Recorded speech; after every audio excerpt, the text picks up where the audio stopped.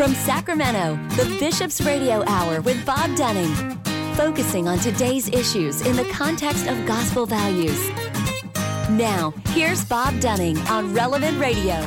That's me. Welcome to you on this beautiful day the Lord has made. Appreciate you all being with us on the Bishop's Radio Hour as we are now in our 24th year on the air. And we want to thank everyone who has helped us along the way, all the underwriters and all the wonderful guests we've had, the support of Bishop Wiegand initially, and then the great support now of Bishop Soto and regular guest on this program. And one of best wishes as well to our sister station, Radio Santissimo Sacramento, which is just doing so well as well. And of course, the real important people, you, the listeners. So thank you all for listening. Every now and then I'll run into somebody somewhere and they'll say, I recognize your voice from somewhere. They don't have any idea what you look like. And are you on Catholic radio? You know, I love it when they say, are you on Catholic radio? It has a nice ring to it. Mm-hmm. So Jane Lee is here. God's Heart and Hands Ministry. Good to be here. Thank you. But it is so good to hear people listen to Catholic radio. It's just firming up their foundation and protecting them, I think, spiritually and mentally, especially parents, because I'm all about parents with God's Heart and Hands Ministry. Yes, parents, the first educators of our children. Yes. People that don't know the Catholic Church will say, what do you think the Catholic Church teaches about who are the first educator? They'd probably say, well, the church. And I'd say, no, actually, the church says the parents are the first educators of their children. Right. Which makes a heck of a lot of sense because, God gave that child parents. I've said that to my kids a few times, not during times of trouble, which we really haven't had. We have the normal problems, sure. But, like, you got an F? What? Oh, okay. Yeah, that kind of thing. Right. But I say, your mom and me are the parents that God gave you. Period. So he has his reasons. That's right. It's not just a generic mom and a generic dad, and you could have been anywhere, and you were selected. You were selected, and you also were selected to be with us. And it sounds like you were selected to be our child. Right. And and they're all different, and they all have different challenges. Sometimes major challenges, and sometimes not. But and sometimes you go, well, why can't they all understand math like X or work hard like Y or and no, God gave them all their talents and they gave them all their challenges, all the uniqueness. And it sounds like an obvious statement when you tell your kids, we are the parents God selected for you. But with everything that's going on in our culture right now, it's not so obvious. And part of the mission of God's Heart and Hands Ministry is to remind parents that they are the link between God and their children, and they have a pivotal place. And when I looked at the commandments, looking through that lens, the first 3 are about God. The bottom 6 are about human behavior. The one in the middle, the bridge, if you will, is honor thy father and mother. Absolutely. And what were some of the last words that Jesus spoke on the cross? It was about motherhood and childhood and connecting. Mother, here is your son. Son, here is your mother.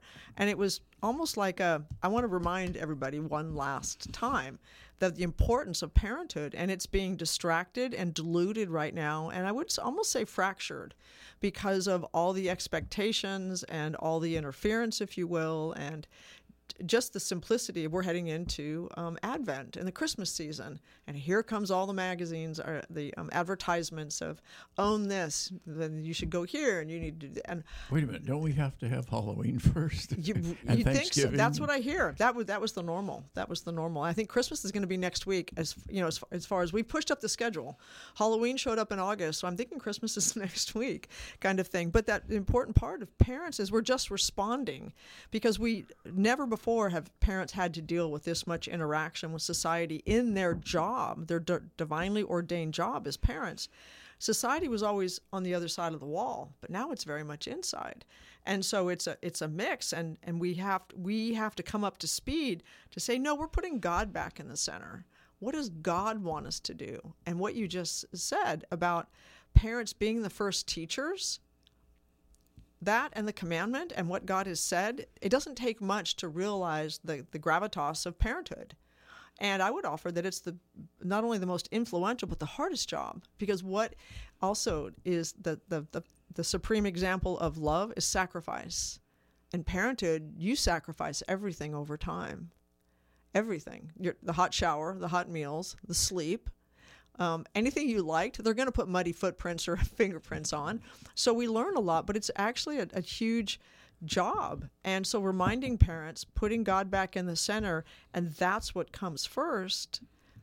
I just say that when we do that, we have to, it shifts, it turns things around. It's not going to change what society thinks, but I think it'll help families reorient. Well, parenthood is I've said this for a long time and really firmly believe it. It's people say, I want to do this. I want to change the world. I want to do all these things, and I mean in a positive way, right? Not just I just want to go make $1 million and give my kids all the things that I didn't have.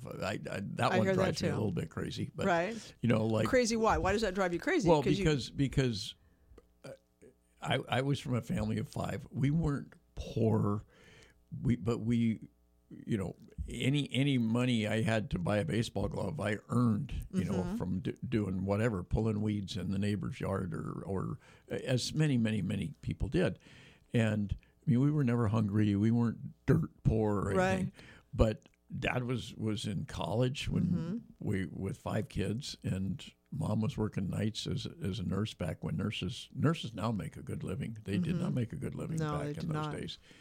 They were barely above minimum wage, and so it was a struggle. They were renting. They were just trying to figure it all out.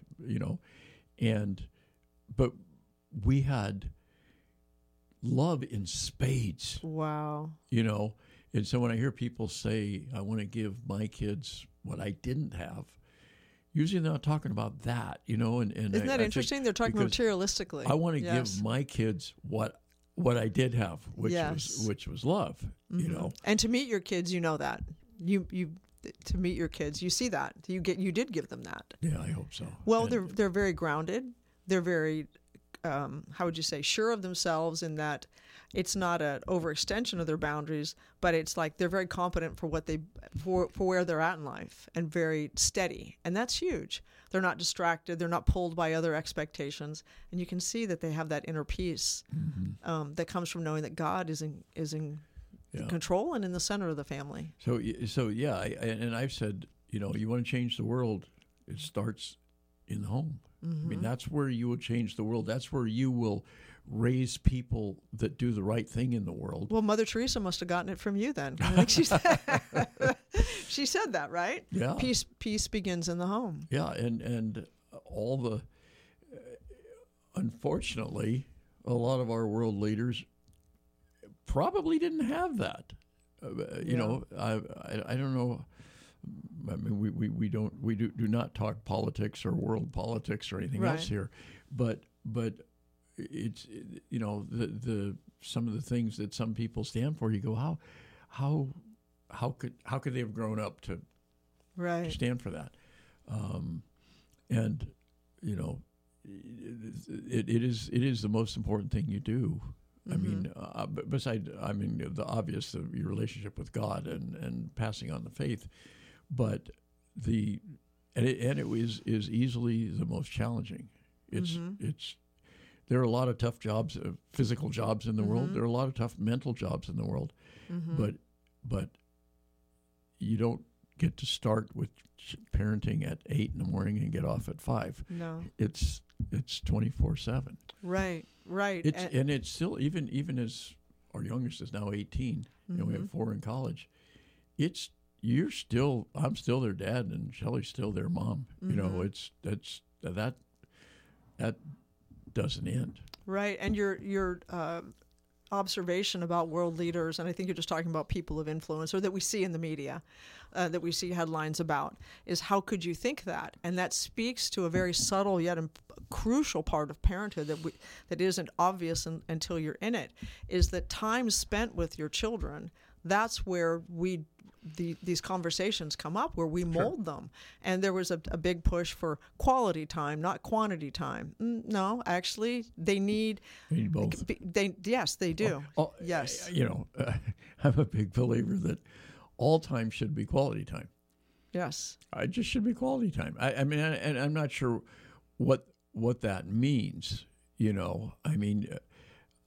I think it means, well, in reality, it's attentiveness, it's mental presence. I know that some of the, I won't say the best family moments, but the notion that we're all sitting around the table eating dinner, which is great. That's wonderful. That's really wonderful, and that's something that well, with my wife's influence, because she really believes in that. When we're having a birthday party or we're having that kind of thing, we're going to make sure that big dining room table, it doesn't have my typewriter and all my stuff on it. We're going to make sure that that's got some flowers in the middle, and everybody's going to sit around that table.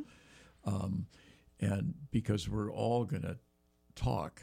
But some of our best family moments are 18 people sitting on the same couch, sometimes in each other's laps, watching something on TV. Right, just being together. Just and at the time. It could be a game, could be a sitcom, could be a drama, but just it's my favorite show.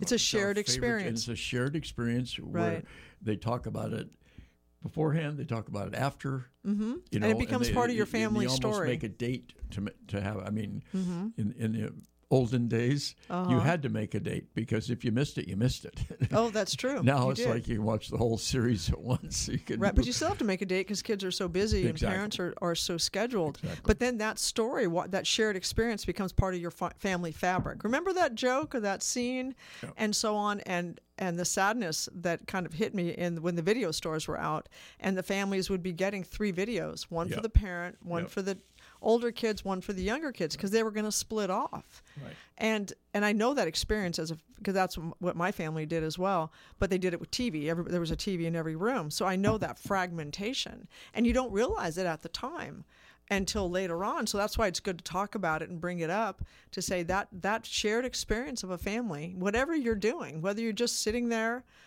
a late meal together, because I used to move family time late if their dad was getting home late. We'd had the kids already been fed, obviously, and they're heading off to bed, but we had that FaceTime. I made sure they had that time with their dad, and that all being together, because it was a stronghold of the family. Right. And then fast forwarding, just recently talking to a middle school teacher, and he was going to do a class for the middle schoolers on suicide. And so as quickly as I heard that, I was like, and we were walking to it, and it's like, okay, so tell me why. What's going on that we have to do this now? And he said social media and lack of family dinner, because they don't have that relaxed FaceTime to bring things up. FaceTime being, in front of each other, seeing each other's faces. And that's another piece of parenthood that's so crucial, is because if the kids see that we are on our phone or busy or doing something else, they're not going to bring something up. But if they see that we're just relaxed, there's no distraction, that they will then interject. I mean, the thing that I've always found fascinating is, especially as they got older, was discussing their homework with them as much as helping them do it. Like so often, it's harder. I know you're a math tutor. It's harder with math. There's not a lot of It's very hard for parents. But it is. There are fun things about numbers and stuff when kids are little, games you can play with numbers, things. But when they come home from high school with a term paper assignment about, I see what you mean. Discussing the assignment beforehand. Actually discuss the issues as much as the assignment. Okay, it's got to be 3 pages long. It's got to be double spaced. It's got to. How am I going to get that much stuff out of it? How am I going to stretch it? Right. But it's helpful, but it's also just I think good as a parent. You're discussing the whole issue. And sharing the wealth of your knowledge as well. One of our kids had a paper on Cesar Chavez, and it is like, okay, let's analyze, let's talk. Who is he? Do you even know who he is? Do you, and what did he do? And why were there people against him, and why there people? There are very few. We've kind of, I think, with people in the past, like Washington and Jefferson and all Paul Revere and all this, they're put in the category of just of secular sainthood, if you will. Okay. Like we don't realize that even then there were people that opposed them. There were people, that most people that became household names, whether it's Cesar Chavez or Thomas Jefferson, they didn't operate in a vacuum. They didn't have 100%. So, but history treats them now as if they did. Good point. I mean, we honor their birthdays. Right. That means that like the government has decided it's worthwhile. This person was so honorable. We're going to, like I say, it's almost like a secular sainthood. We're going to honor That's true. Their birthday. But just to discuss all these things, what made Cesar Chavez who he was. He was a daily communicant, by the way. What motivated him? I think an awful lot of what motivated him for economic justice, if you will, was his Catholic faith. And a heart for the underdog, a heart for the poor, a heart for the dignity of labor, and then he had people opposing him. I mean, because it was, controversial, right?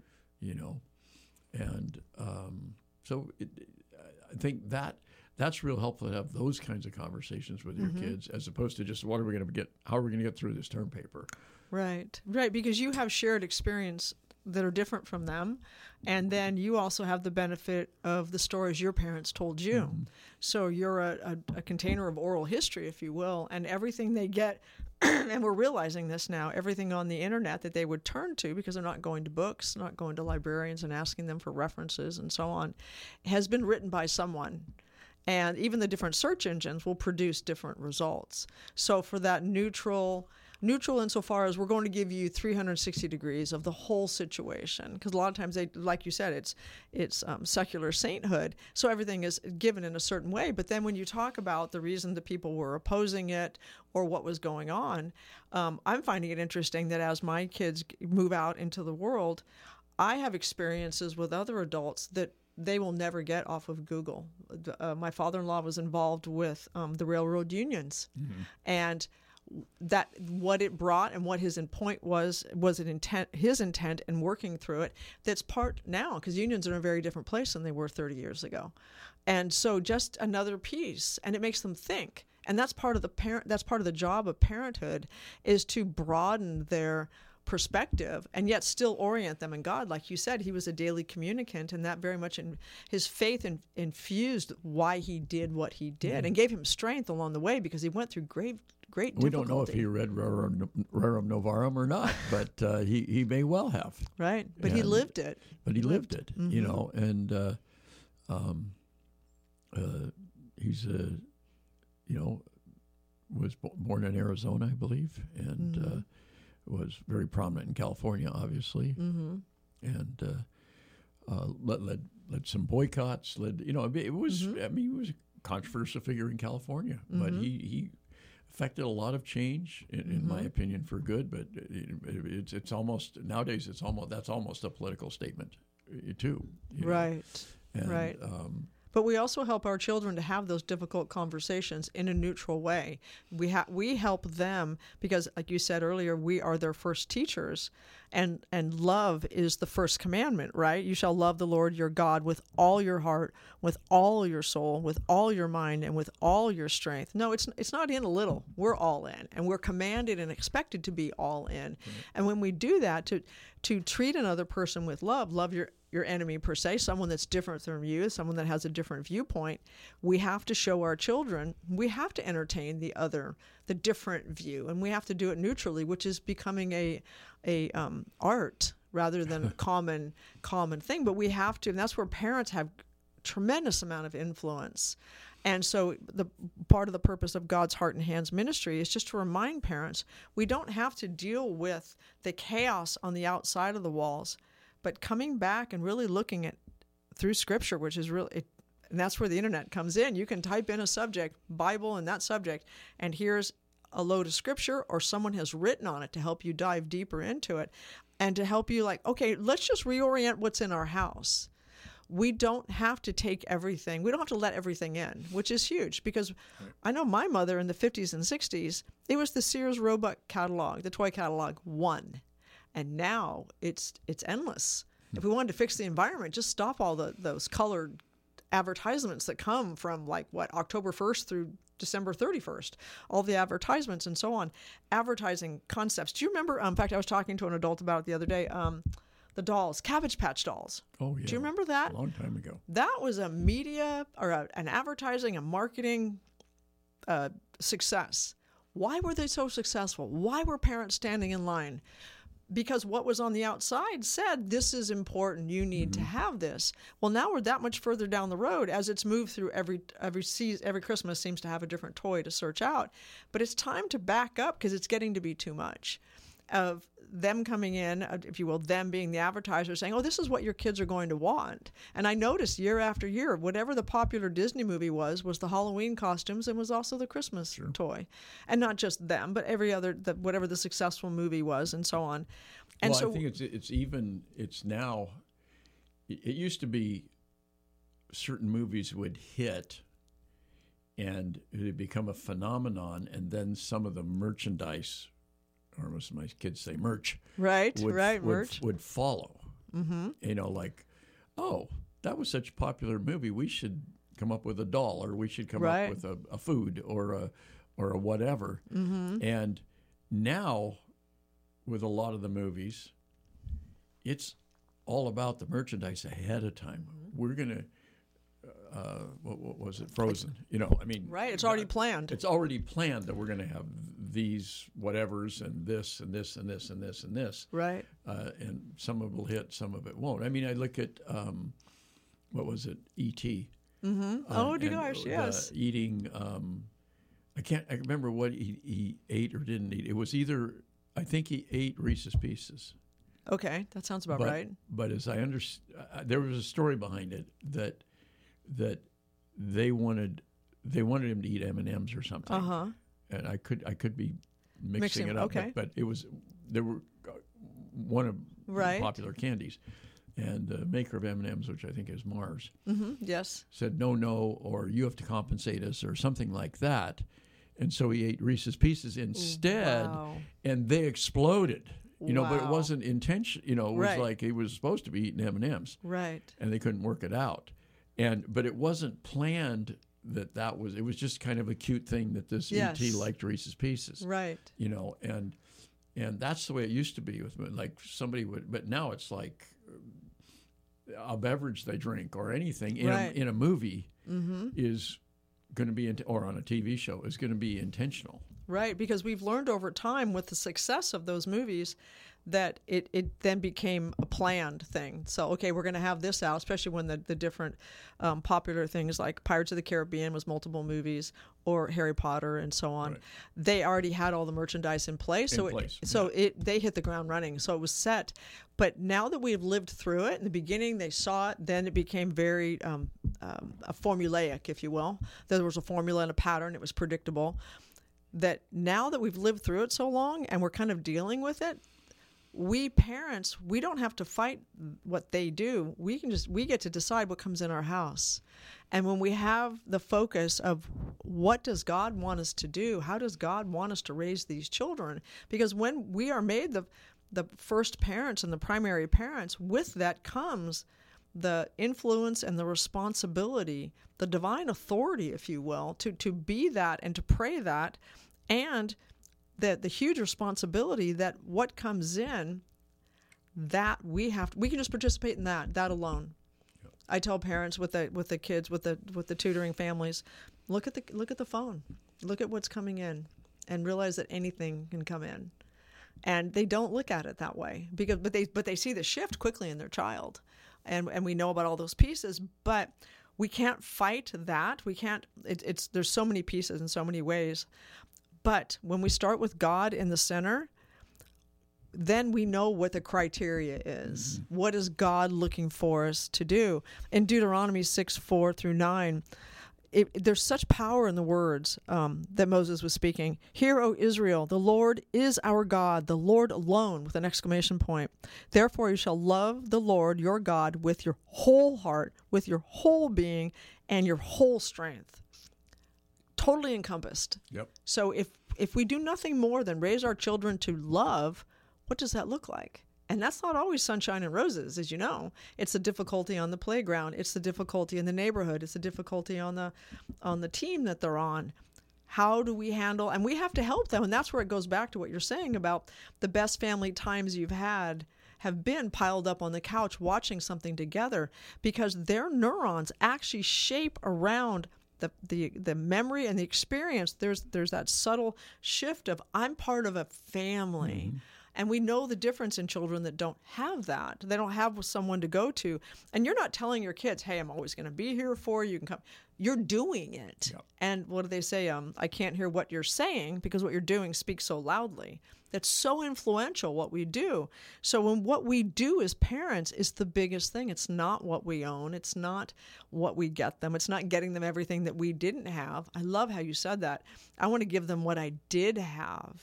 Because I would offer that that's where the media has influenced it too, is we need to give them the toys that you didn't have. But when you look at Goodwill, if you will, everything our kids own are going to end up there eventually. But the things that really matter, that we're judged by God by what we did, will never go into a thrift shop because it can't. It's invisible. It's love. It's the fruit of the Spirit in Galatians 5:22. In contrast, the fruit of the Spirit is love, joy, peace, patience, kindness, generosity, faithfulness, gentleness, self-control. And I'm caught by the fact that the first one is love.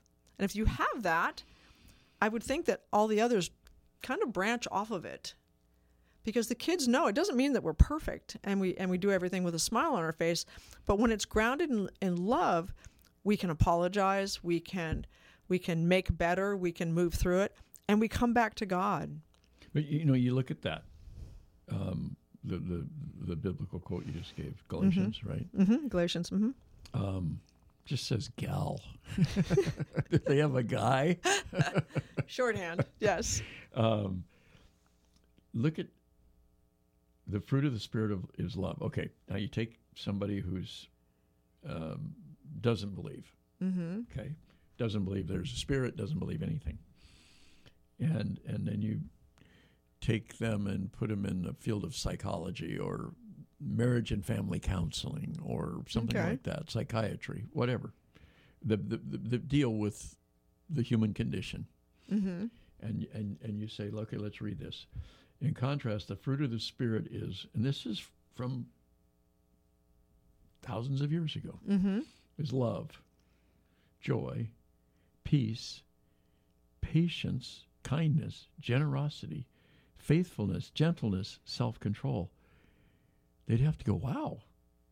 I don't know if it's the fruit of the Spirit, but that's good stuff. Right. That's good stuff. Mm-hmm. Really good stuff. There wouldn't be one of those things that anyone that has to deal with people with problems wouldn't agree that these would be very helpful to that good person. Point. Right. As opposed to saying, well, we've learned that joy is not a good thing. Or, our studies show us that generosity, that's a recipe for failure. There's nothing in there. That's true. And it's the thing that always convinces me about the truth of the Bible, the hand of God in the Bible, the words of Jesus mm-hmm. are true, because how could somebody 2,000 years ago have put those words in there that are completely everybody loves Jesus, mm-hmm. even non-Christians, they love Jesus, mm-hmm. because everything he says is really good. I mean, it's really good. And if you followed it, you say that would actually work. It would really be a better world if we loved our neighbor as ourself. If we loved our enemy, which is really hard. Right. It's hard to do. And what do I do if my enemy has a gun and is shooting it at me? I mean, there were all these questions. But but I say to you, love your enemies and pray for those who persecute you, that you may be children of your heavenly Father, for he makes the sun rise on the bad and the good and causes rain to fall on the just and the unjust. So all the things Jesus says they might be hard to do, but I've never heard anybody say, well, that would just make things worse. I've never heard anybody say that, because that's true. Because you know it. Those are all good things. Right, and all good things. And so we as parents, we mold them, if you will, and by having that, providing that opportunity as they come home, not just in carpool when you're whisking around, because that becomes the primary source of that. That's part of it, because you have to be with your kids when you're with your kids, and whatever that looks like. And families go through seasons. But if you keep the model of having that downtime, everybody piled on the couch was just a beautiful picture. That casualness, how kids, they just bring things up, and how the Bible, just when looking up one thing, it just fuels us. And one of the best things I loved about it when my kids were older teenagers like yours are, is you could just create a short list of scripture and say, okay, what do you guys want to talk about? Yeah. And let's just have a conversation about it and see what this means. And then to watch them do it and talk about it, because that's how we help them prepare for the world. And we're doing, it's a high standard to teach them to love, but it's actually very simple, but it's actually very difficult, especially when they're dealing with the tough part. Like you said, he makes the sun rise on the bad and the good. And it wasn't Mother Teresa that said, you may be the only page of the gospel someone reads today. So by us being kind to them, we just don't know how we're going to affect them. Certainly it's not going to get any worse, but we're called to. And it goes on further in the Bible that how much even thieves are kind to each other. So how much are we really doing if we're only kind to people that we're called to? And that's a subtle point that children need a lot of help in. Just generically as human beings, it's harder to navigate that path. And that's where the parents come in and the extended family, that huge piece. Yes, everything you're saying. And so it's almost like the distractions have become so subtle, and now they're just interfering with so much. I know a lot of parents feel overwhelmed by it all, by the expectation. How am I going to navigate this? You don't have to actually navigate it. You just put God back in the center. Yeah, no, that's exactly right. The other thing I found as a parent is, from a very young age, encourage them to bring their friends by. Welcome their friends, not just not to do some sort of a litmus test on who their friends are. Just and I wouldn't want to get into the habit of trying to raise other people's children, and like that. That's right. God gave those children to them to raise. I'm not going to start saying, well, you can't do that, or you should, And obviously you are concerned about who your children are associating with, but just let them know that bring a friend home after school, and we'll have Rice Krispies and and we'll talk, and that's community, or that's, play in the that's backyard community. or whatever. And but the one thing you can do is model, not intentionally, but they see what you do in your family. They see how you treat each other, and you make them a part of that. You don't try to be their parent. No. But and that, I think, even more attaches your child to the community and to the home, and that for your child, when you bring other children. That's true. You are building community. Bring your friends here. Right. Don't always, especially as they get to be teenagers. Yeah. They're all going off, and I'm going to go to Billy's house, and you don't hear from him for 4 hours, and you sort of know who Billy is, maybe. And there's going to be a lot of that naturally, because they they're trying to be adults, and one day Right. they're going to be. So they're They in need training. that, they're yes. the AAA of adulthood. They're not in the major leagues yet, but they're AAA, trying yes. to get there. Right. And so you obviously have to let them do that sort of stuff, or you're going to have a disaster when they go off to college. True. Because or you're never going to hear from them again when they go off to college, one or the other, because it's been too much of something. I mean, they do have to ultimately be their own people. That's how God designed it, right? Exactly. I mean, Right. it says, the other thing it says in the good book is the day comes when you go away and you become man and wife, Right. and you leave your home, and it's still your family. It's but it's your extended family, and now this is your family. I mean, I look now when I say family, I'm including everybody, but including Aunt Mary, who's a real presence and loves my kids. She's my oldest sister. Oh. But when I say, well, in our family we do this, or in our family we like Friday night because of this, I'm talking about my wife and our children. Right. And then the other people, the aunts and uncles and grandma and grandpa, they're the extended family, and they're still part of our family, sure. But it is what the good book says. You go away. You at some point in your life, you go away and you start your own family. Right. It's kind of like we pass the baton, and then they have to run their own race. It has to be that way because I have all this family, and Shelley has all of family on the other side. Right. Who, I mean, you can be as accepting and loving, and you're never going to feel toward them the way you feel toward your own brothers and sisters. Right. And so if we were both trying to still be part of those families, yeah, you're going to family reunions and you're going to your mom's birthday party or her whatever. Right. It's still part of your family community, extended family. Yeah, right. But your real family now is what the kids you've brought into the world. Yes. And And like at a wedding, that's why it's I do and I do. Right. Not they will, from either side speaking in, and that's important when we do that, and to understand that picture. So when you invite other people's children in, you're also allowing them to build their community with your family and seeing. And there is something I'm noticing with teenagers now, that the parents are not giving them that healthy, strong space to just come over and be with our family. And when I did it with my kids, the kids flocked because I was going to stay up. I was going to cook and so on. And so they had an adult to run things by. You probably had good snacks too. I did. And I remember one time I was headed to bed and I heard the crew coming up the sidewalk, and I turned right around, went back in the kitchen, pulled out the flour, threw it around so it looked like I'd already been doing it, not like I was and my son would disappear with his friends, but then the others always stayed in the kitchen because they had an adult, which was fascinating. This is midnight. I wanted to go to bed for sure.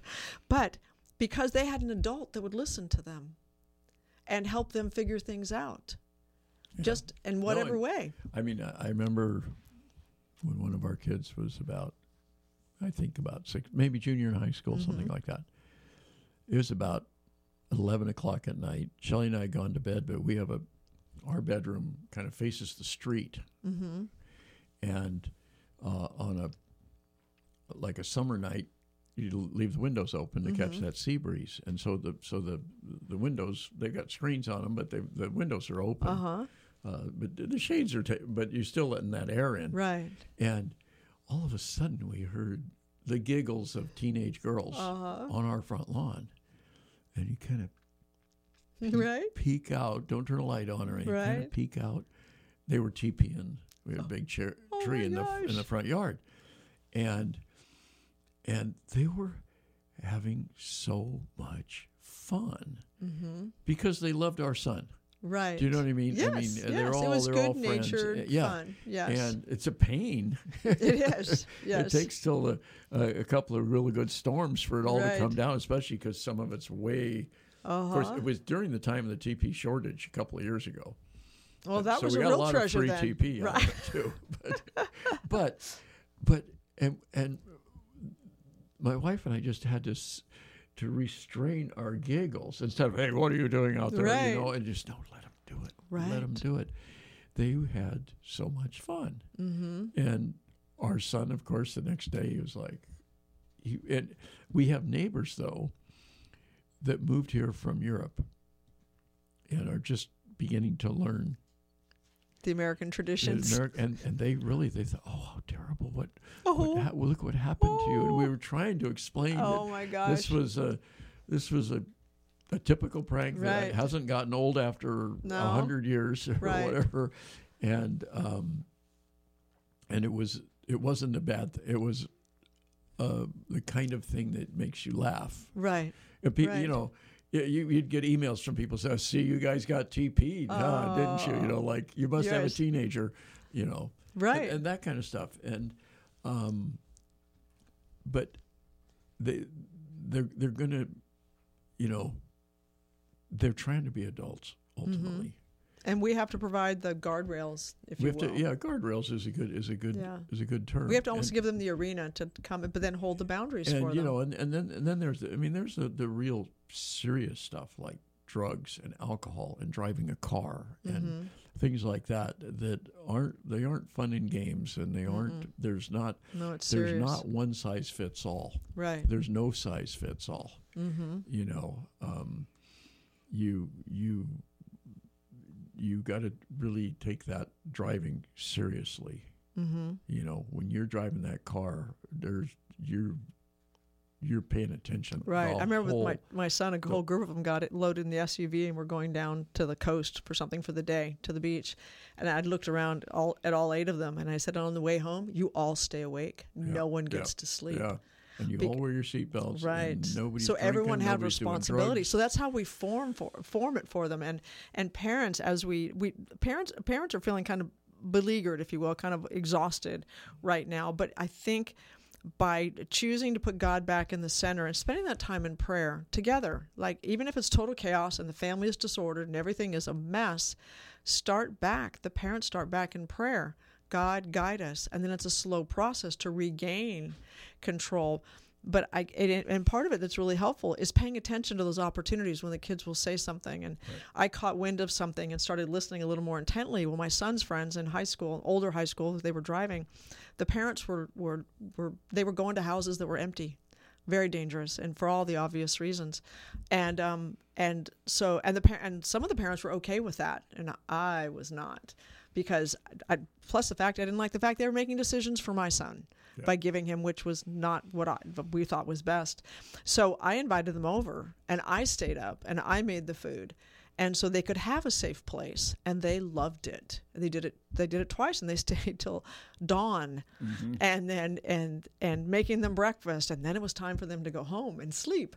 But for me to step into the chaos, if you will, because I caught a thread of it, and Lord, get me through this, show me what to do. And it was revolutionary almost to step into that, because the current culture is, well, they'll have to figure it out. Well, how can they if they don't have an adult alongside them? They're going to, and somebody had said it, and it's very true, they're making adult decisions based on childhood experiences. And so we have to walk alongside them, remembering that I am responsible for what I can be, because there is no formula. I can't make it perfect and make it all work perfectly how I would like it to be. But if I've got God in the center and he brings that to my attention, I have responsibility for what I know about. And sometimes it's walking into fire, but to do what we know is right, because ultimately it's helping the kids. And I used to chaperone the dances at a public high school up in El Dorado County, and it was everything that you see in the movies that you don't want your kids doing. And I can tell you, I did it half a dozen times. Every single time I'd be in the thick of it, where the teachers never will go because it's so risky for them. Sure. But I was a parent, and I'm busting through. Nope, stop, turn around, face each other. You got to dance, holding them. Every single time they would look me in the eye and say, "What are you doing here?" And I took a breath, thinking, okay, you're half again as big as me. I would say, well, I'm protecting you from what Hollywood and society have given you that you're not ready for. And there was always that pause, and I thought, okay, here, I'm going to get creamed. Nobody's going to see me. They'll find me later. Every single time they said, why are you the only one? Gave me pause every single time.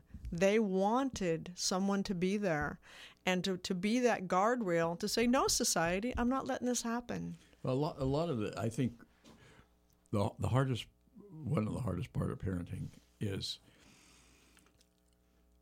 in any group of kids, there can be almost a ringleader has too negative a sound, but somebody with a much stronger personality than others. Leadership. And it's yes. hard for someone to stand, Yes. Maybe they went to a party or something and there's drinking going on or drugs going on, and you're sort of like, how do they say no when everybody else is doing, or when the ringleader's doing it, and it's hard. It's hard.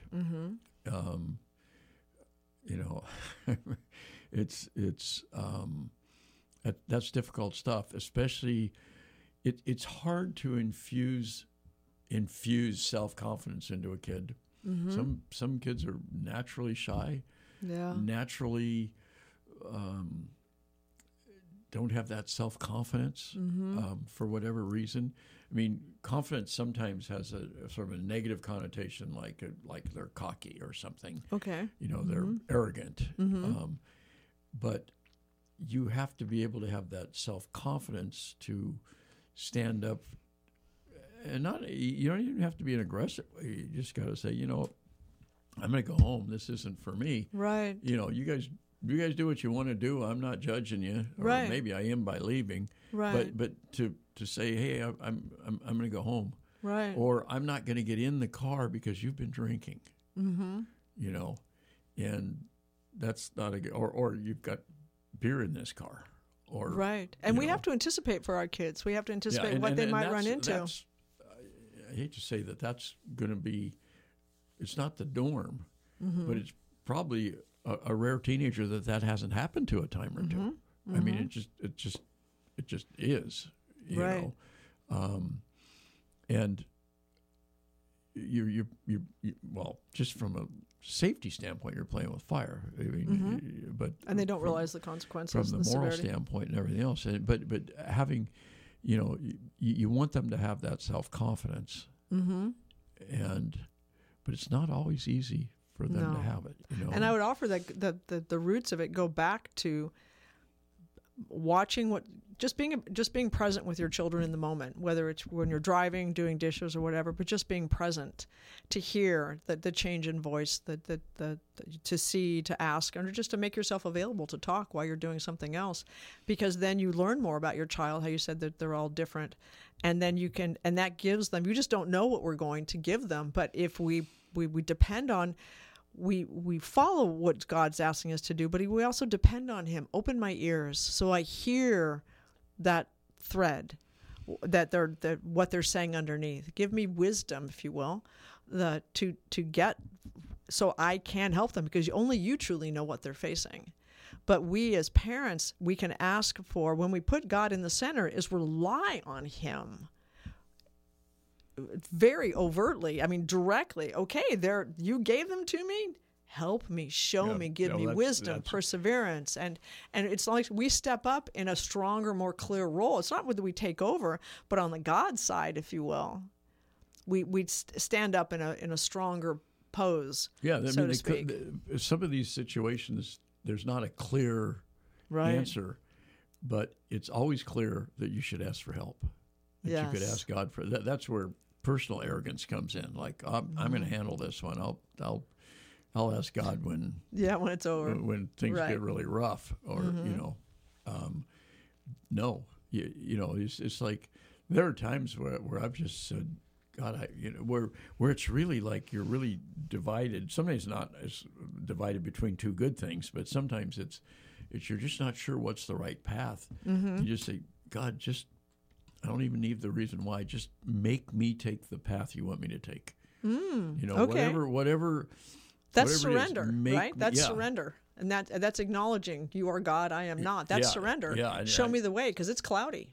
Because it's really cloudy, right? I mean, there are lots of times where, you're 90% this way and 10% this way, but every now and then you're really 50-50 and you're torn. You say, God, I really need help with this one.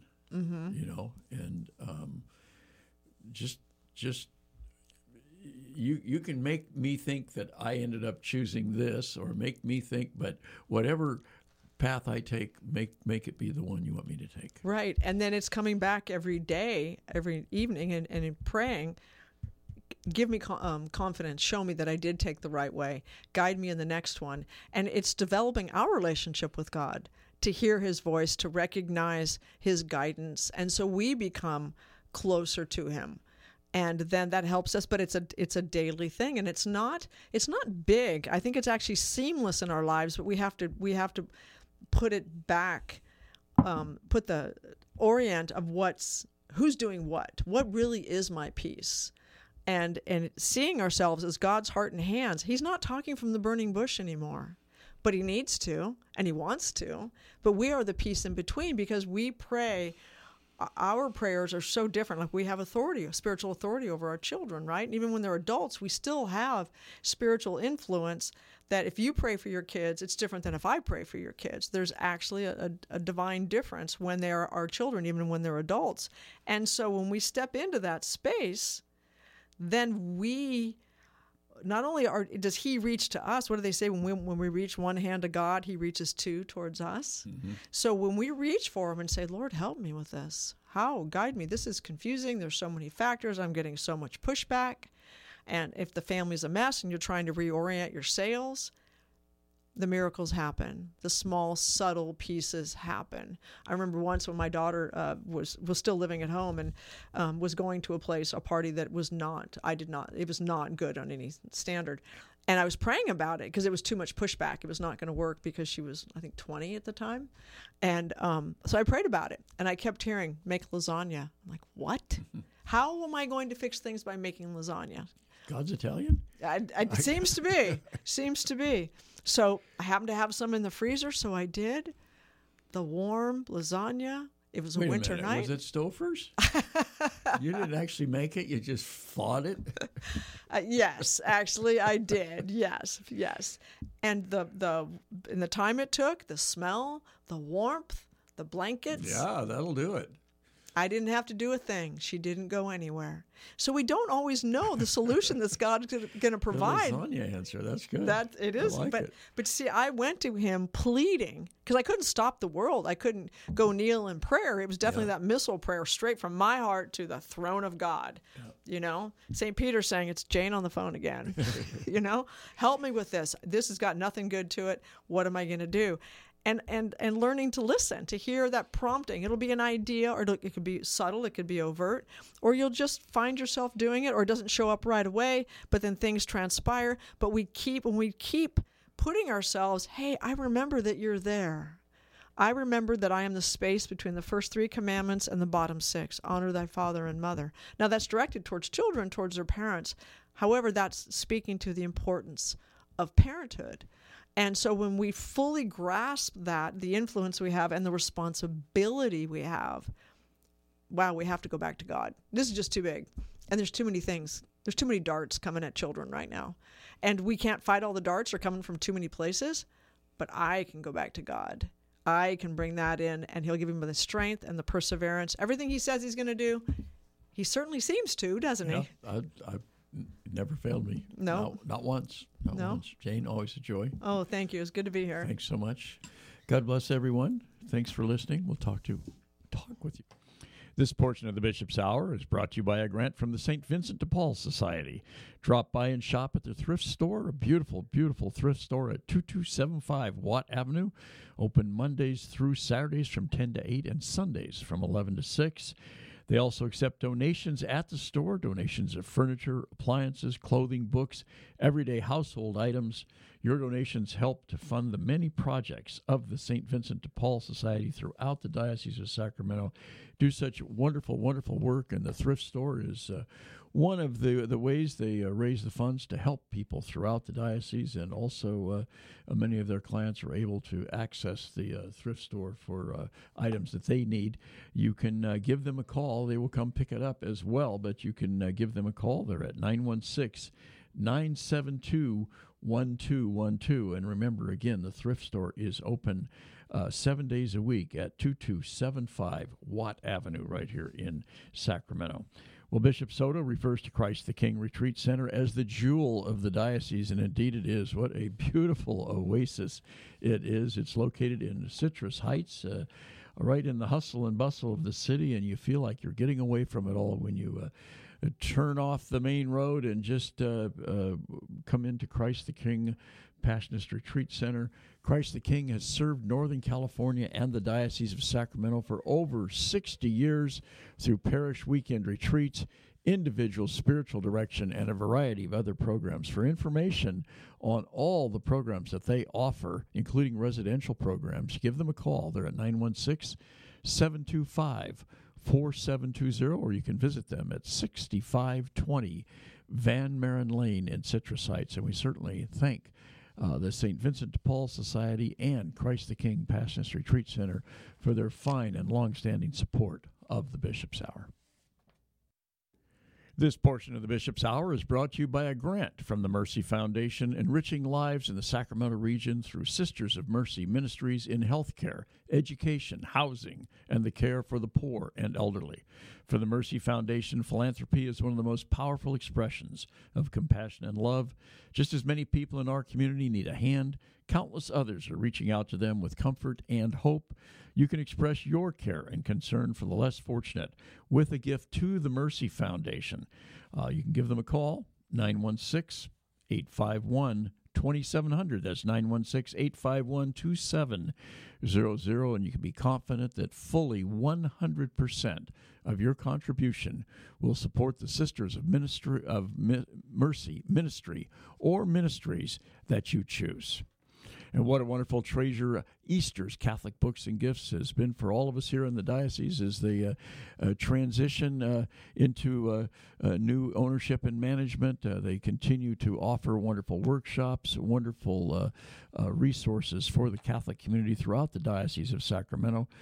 Not only does Easter's provide a wide array of Catholic books, both current releases and longtime classics, but they also sponsor a number of valuable workshops and lectures throughout the year. They're located at 6916 Sunrise Boulevard in Citrus Heights. Give them a call, 916-338-7272. We also receive generous underwriting support by Crumley & Associates, a private wealth advisory practice of Ameriprise Financial Services. If you have questions about retirement, Crumley & Associates can help you with their confident retirement approach that can help define a clear roadmap to get you where you want to go.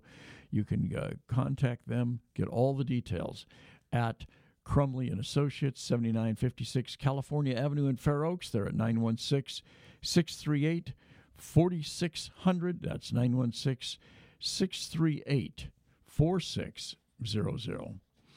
And we are certainly appreciative of the fine and long-standing support of the Mercy Foundation, of Easter's Catholic Books and Gifts, and of Crumley and Associates. We'd like to thank all the wonderful people and organizations, businesses in town and throughout the Diocese of Sacramento who have provided underwriting for the Bishop's Hour, some in the last few years, some have been with us for a very long time. If you would like to be an underwriter for the Bishop's Radio Hour, it's a wonderful opportunity to support this mission and also to support the diocese and also to get some recognition for your organization or for your business. The easiest way to do this is to give us a shout, send us an email, radio@scd.org, and we can give you all the details about helping to underwrite the Bishop's Radio Hour. Again, that's radio@scd.org.